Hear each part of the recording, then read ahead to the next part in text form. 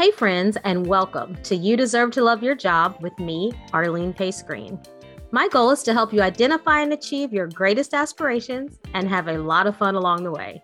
I'm so glad you've joined me on this journey. Let's go.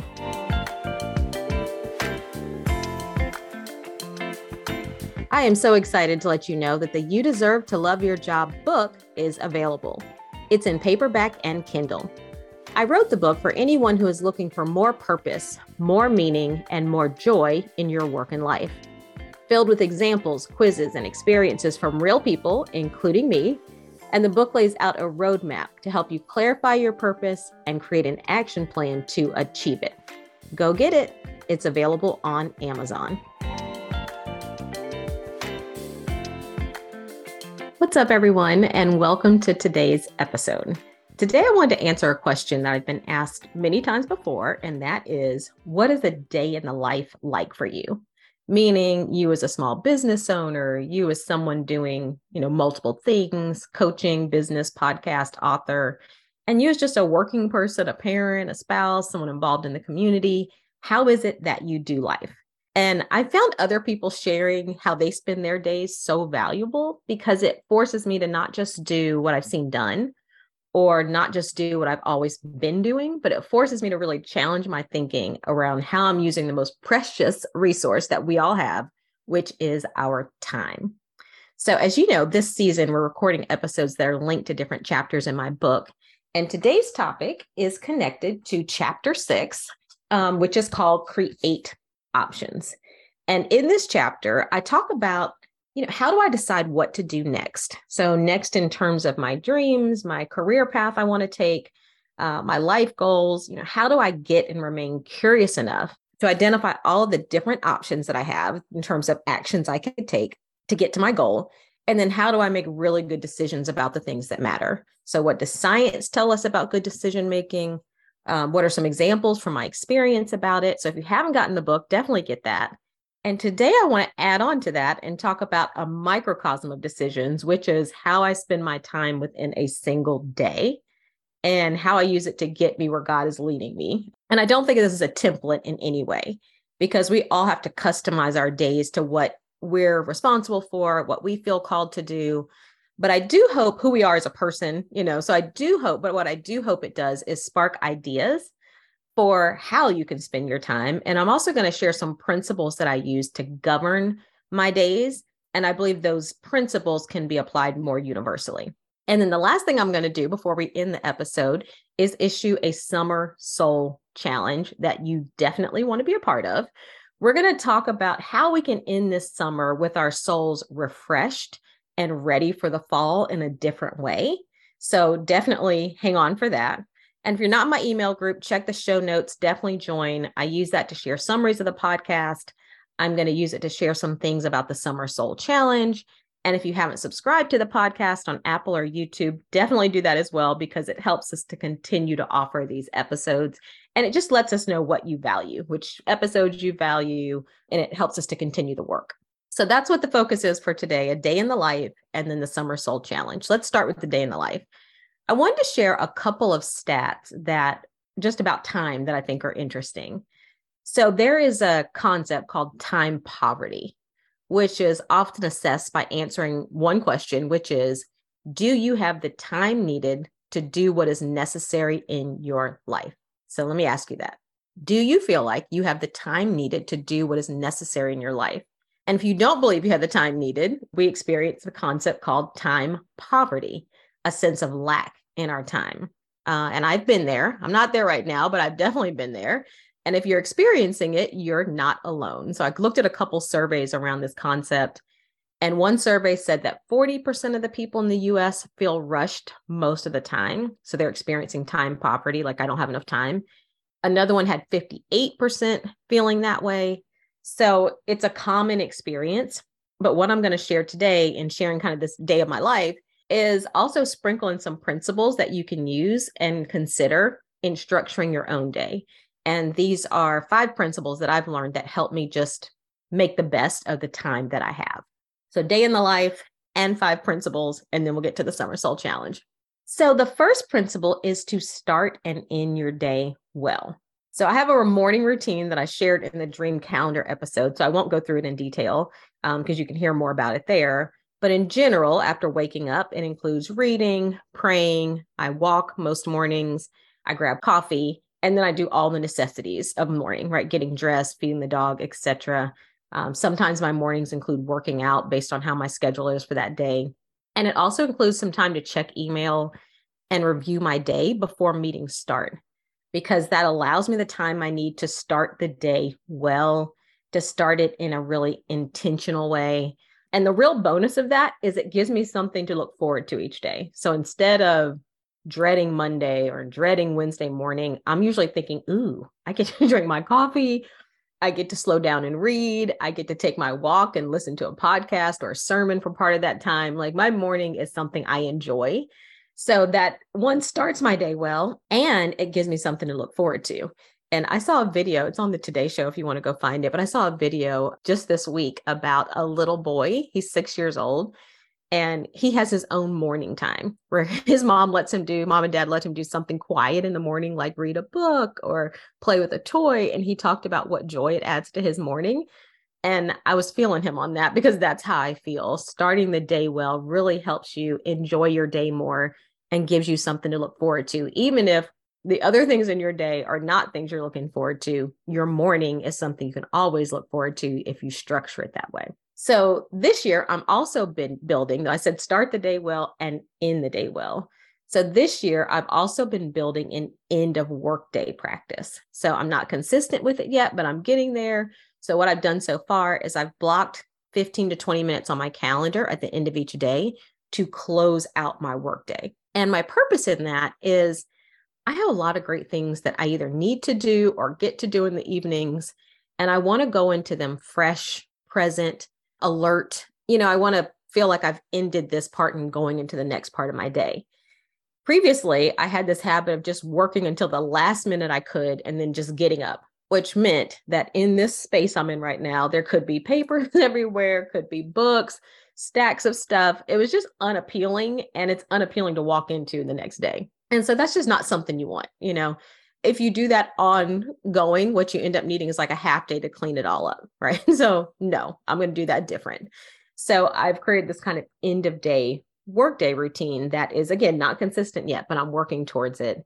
And I encourage you to find strategies that help you start your day well and end your day well.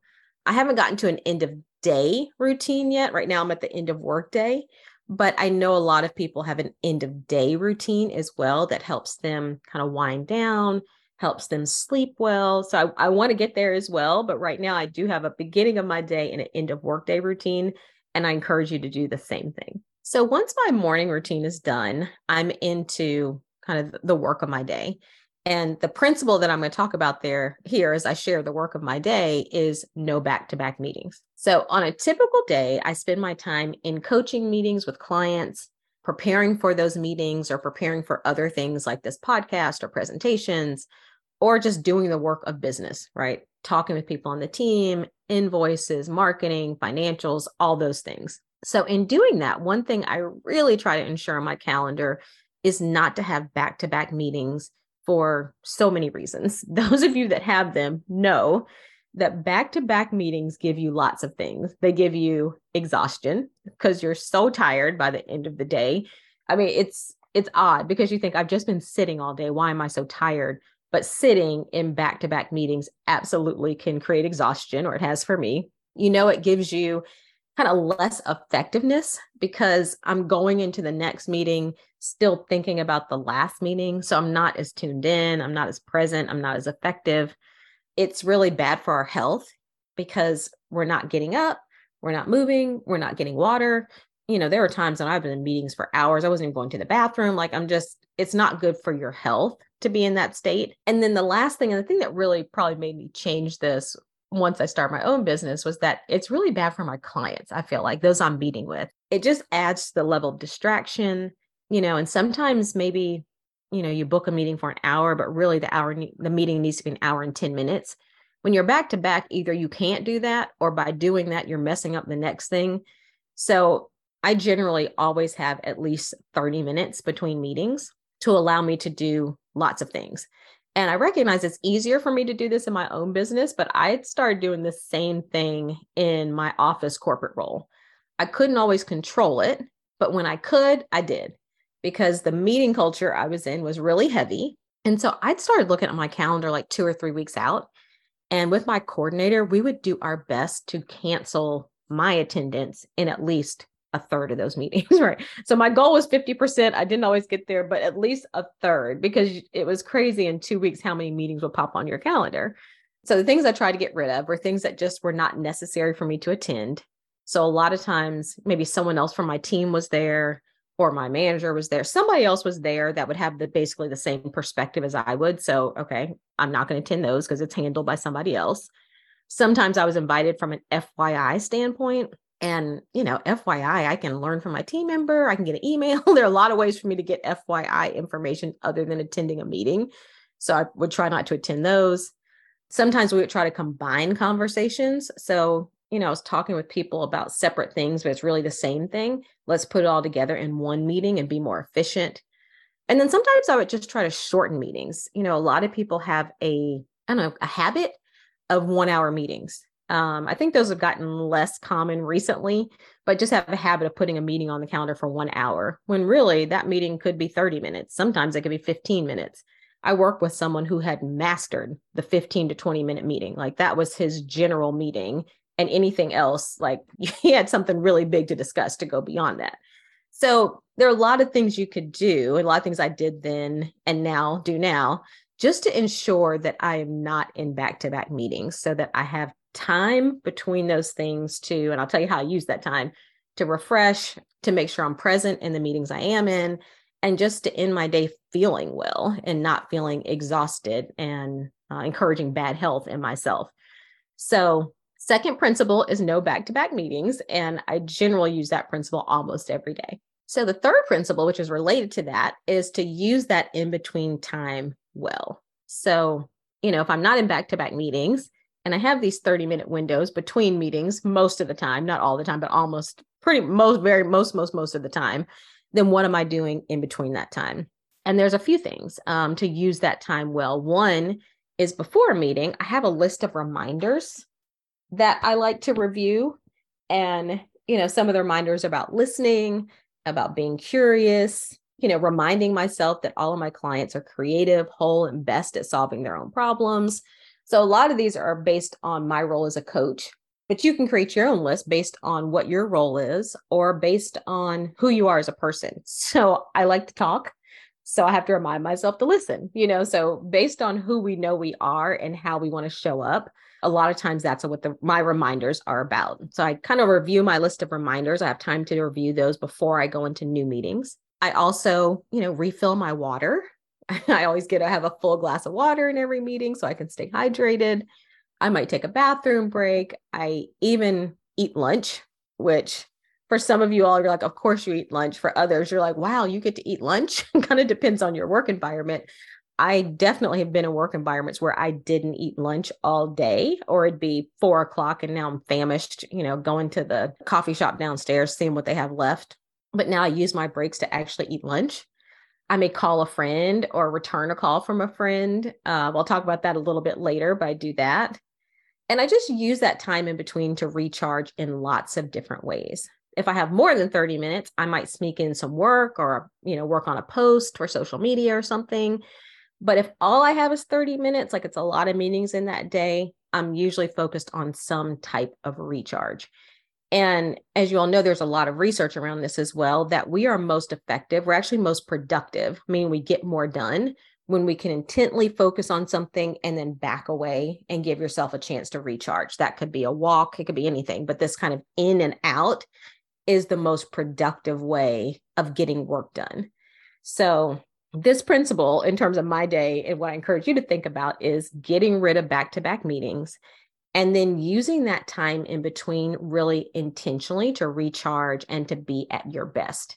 Avoid using that time in between to only check email, to only work on another task. At least allot 5 or 10 minutes within that to allow you to recharge in whatever way makes sense for you. The fourth principle I use to govern kind of my day in the life is I'm calling it the be grown principle. And this principle probably came into play more when I was in office roles, but I wanted to mention it because like in the office roles from before, but I still use it today. But I wanted to mention it because two friends and I were texting about this week as well. And what I mean by the be grown principle is meaning as a full grown adult, we have to know what's best for us and have the confidence to do it.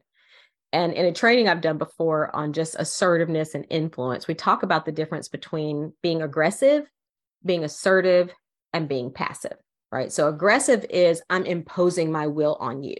I'm trying to get you to do what I think you should do. I'm kind of imposing myself on you. Passive is I'm letting you impose your will on me. I'm leaning back. I'm not saying what I want or need. I'm kind of letting you drive me. Assertive is I'm comfortable saying what's true for me and doing what I think is best, right? So my be grown principle shows up in the assertive category. So let me give you an example and a quiz, and you pick an answer and we'll talk about it. A very unscientific quiz, right? I have to say that being a researcher, but I think it illustrates this principle. So let's say you're in a 60-minute meeting, and this is something has absolutely happened to me. Let's say you're in a 60-minute meeting with 15 people and you're not presenting, right? Someone else is talking about it. It might just be an operational meeting where lots of people are talking of different things. And you have something really quick you need to do. It could be going to the bathroom, getting a drink of water. I mean, it could be checking in with your pet sitter to see how Fluffy is doing. Whatever it is, you have something you need to do. So in that scenario, are you going to A, sit through the whole meeting and wait it out, not to disturb others? Are you going to B, walk out of the meeting, do what you need to do, and then walk back in? Or are you going to C, ask everyone in the meeting for a 10-minute break so you can get done what you need to get done? So A, sit through it and ignore what you need to do. B, walk out, do it and walk back in. C, ask everyone in the meeting for a 10-minute break so you can do what you need to do. So the answer, the assertive answer in that is B, right? Walk out in the meeting, do what you need to do and walk back in. A, sitting through the whole meeting and waiting is passive. And C, asking everyone in the meeting to stop for a 10-minute break while I do what I need to do is aggressive. So how can we be grown, which also means be assertive throughout our day? So the way this plays out for me in little ways is, I always have a glass of water in my meetings. Some people think it's rude to eat or drink during meetings. That's fine for them. I don't think so. So I need to be hydrated. I'm a human. So I always have a glass of water in my meetings. I do my best not to do this, but if I'm not well or I'm sick or something happens I need to take care of, then I have to reschedule. I try my best not to, but life happens. Again, I'm human. We're all humans. Things happen. Sometimes I have to reschedule. My other part of this is I'm comfortable with other people saying no, and I've gotten really comfortable doing the same. So I may ask someone a question. And when I ask you a question, it's your choice, right? To say yes or no. And if someone says no, I accept no and move on. Like, I'm not like, oh, can't you do this? Why don't you do this? I accept other people's answers or what they can or can't do. And in doing that, I also expect other people to do the same thing. But I'll tell you, this is not that common. So I was with a group recently. Actually, my hairstylist taught me this, but I was with a group recently and they were asking if I was going to, it was like 3 friends, and they were asking if I was going to some event. They're like, oh, are you going to so-and-so? I said, no. And I didn't say anything else. And they started laughing. They were like, who just says no? Like, I didn't say no, I have something else to do. I didn't say no, oh, I wish I could, but I can't. Like, I just said no. And they thought that was so funny. I mean, I don't know. I might have eventually told them why I wasn't, but I don't feel required to do that anymore. Assertiveness is being comfortable with what's true for you and doing what is right for you. And I've gotten really comfortable doing that. And I encourage you to do the same thing. So throughout your day, the be grown principle is it's fine to acknowledge your humanity. And it's fine to do whatever it is you need to do to manage the things of life without questions, without permission. Now, of course, this is always operating with wisdom and within the guidelines of your work environment. So please don't write me an email saying you got fired because you were being grown and you walked off and you weren't allowed to. I mean, you have to operate with wisdom. Again, these are principles that work in every situation, but in many situations, we can and we have the freedom and we should do what's best for us. No one else is going to do it for you. Do what's best for us in the work environment, and to operate in the assertiveness and the full adulthood that we all have to be grown and do what we think is best. The fifth principle that governs, how I spend my day, kind of a day in the life, is add joy. So the reality is that, I wrote this book, You Deserve to Love Your Job, and I want you to love your job, and you can. And the reality is, which I talk about in the book, is that doesn't mean we're going to love every aspect of our work. So we all have parts of work that we probably don't enjoy. It could be emails or invoices, certain meetings. So to love your job doesn't mean you love every task. It means that there are places where you can find joy.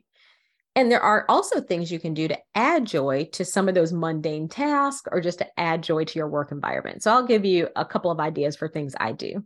One, I mentioned earlier, I take and make calls to friends, throughout the workday. So a lot of the work I do is really individual, or it's one-on-one with different clients. So I don't have a ton of peer interactions throughout every day, but I love interacting with friends and peers, et cetera. So, when a friend calls, I take that call. I might make a call to a friend to check on them. And that adds joy to my day, because I love hearing about what other people are doing. I love hearing about their work and their life, and just staying connected with people. I don't like to go, super long periods of time without talking to the people I love and care about. So I take and make calls to friends and family throughout the day. Another little thing I do is I always look at my photos of the day. So, my photos are stored in a cloud somewhere, and I get an email once a day that sends me like 5 pictures of what happened on that day in other years. So like 10 years ago, this happened, or 5 years ago, this happened, and it'll show me 5 pictures from that day. I always take a chance to look at those. I never delete it without looking at it. It takes me like 2 minutes to look at it. But I love photography. When I'm at events, I'm usually taking lots of pictures, or thinking about photos I should be taking, and reflecting on those, seeing the people I love, the things I've loved doing, just makes me happy. So I always look at my photos of the day. I never delete it without looking at it. Another thing that I'm working on doing is, my husband and I have a weekly meeting. That doesn't happen every week, but intentionally, it should happen every week, a weekly meeting. And this is something, if you are doing life with someone else, I highly encourage this meeting, because we can talk about all the things, like things that need to be done in the house, and plans we have, vacations, etc. And this became required because we started a business recently called Green Team Real Estate. And, we are buying properties, fixing them, renting them, etc. So now we have to meet on a regular basis. So that's how these meetings got started. But now that we're doing them, I realize we needed them all along, really. But, when you think about a meeting in the evening, we both work throughout the day. So the meeting happens in the evening. When you think about going to a meeting in the evening, that like sucks joy for me. It doesn't add joy. So I've been thinking about ways we can make these meetings more enjoyable. So can we do it at a coffee shop? I love coffee. Can we do it at a coffee shop? We're trying one later this week on the boat, right? And we do the meeting on the boat. We'll see if this is effective or not.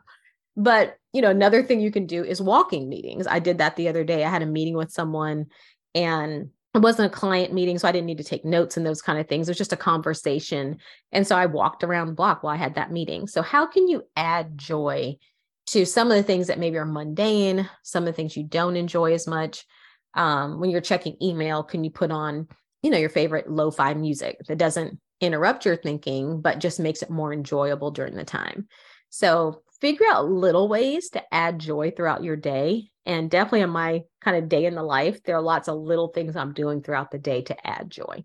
So that's a day in the life for me. And also just principles I use to govern my days, and to make them as effective as I can with the time that I have. Because again, time is our most precious resource. And also to make them as enjoyable as I can, because we're going to spend our time in these days. Let's make them as joyful as we can. So the next thing I wanted to do, and the last thing for today, is to talk about a challenge that I'm issuing to you this summer. And it is called the Summer Soul Challenge. And the question I want you to ask yourself is, what does my soul need this summer? What does my soul need? And my goal is at the end of this summer, our souls are refreshed in really good ways, in really nourishing ways. And I've been thinking about journaling about what my personal focus is going to be this summer. But I decided I don't want to tell you because I don't want to sway what your focus might be. So I'm going to share it sometime this summer. And I'm also going to plan to do a couple short pop-up videos on this topic. I'm also thinking I might choose a couple people who've joined me on this challenge to join kind of a fall, end of summer podcast to share what we've done. But instead of sharing my personal focus for this summer just yet, I wanted to share some things that just I've focused on before or things I've had clients focus on that may resonate with you in terms of what your soul might need this summer. So think of these as ideas just to get you thinking. And again, this is about answering the question, what does my soul need this summer and how can I give it to myself? And how can we spend this summer really intentionally feeding our soul, nourishing our soul, giving ourselves what we need? So here are some ideas to think about. The first one is it could be your faith over fear summer. This could be about doing things that scare you, about amplifying your faith, overcoming your fears. I did this one time with a presentation I was really nervous about, and I was like, faith over fear. I'm doing all the things that scare me just to remind myself that I can. So it could be a faith over fear summer. It could be that I can do hard things summer. So working out over these last few years has showed me that I need this mindset that I can do hard things.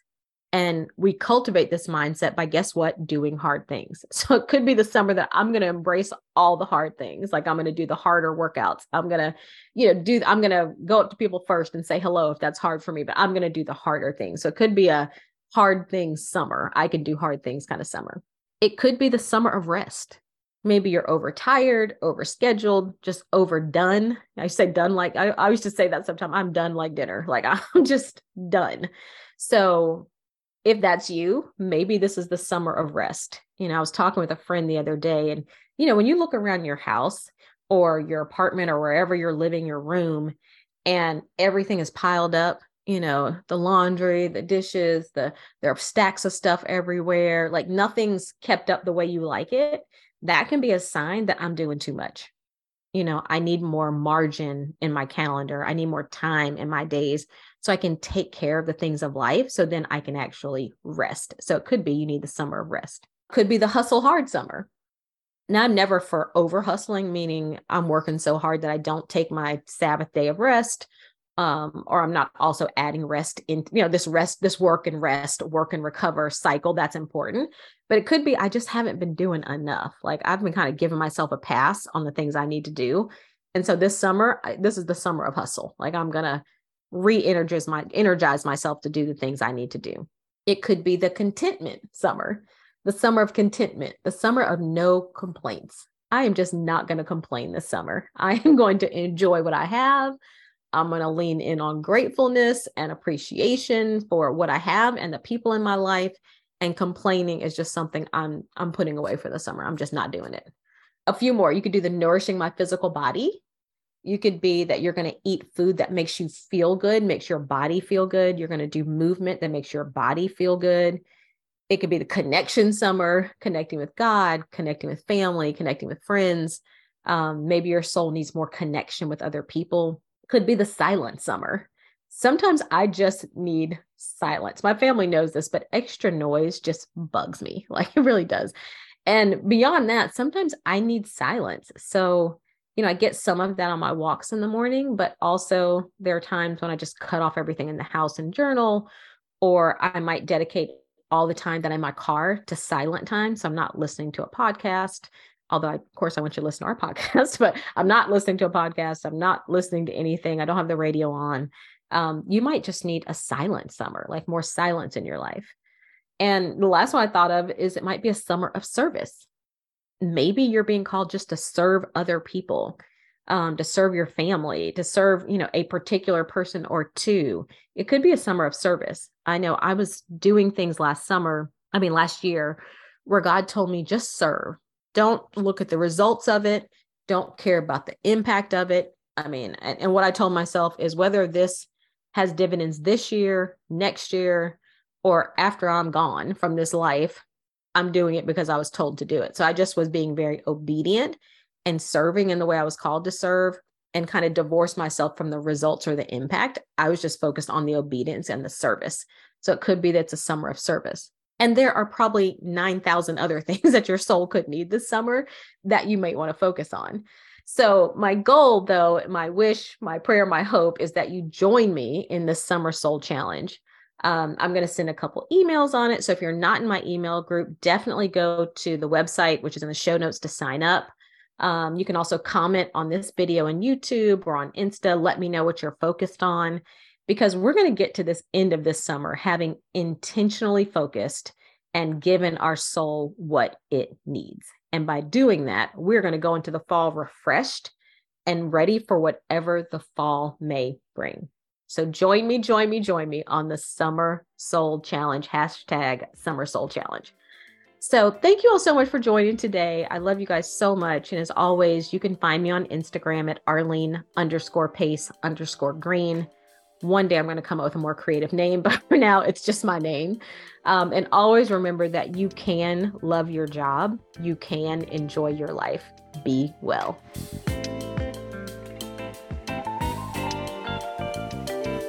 If you love this podcast, be sure to rate, review, and subscribe. You're also invited to join my private email group where, just for joining, you will receive a checklist for getting your LinkedIn profile in top shape and a link to the first chapter of my book. Click Join the Crew in the show notes.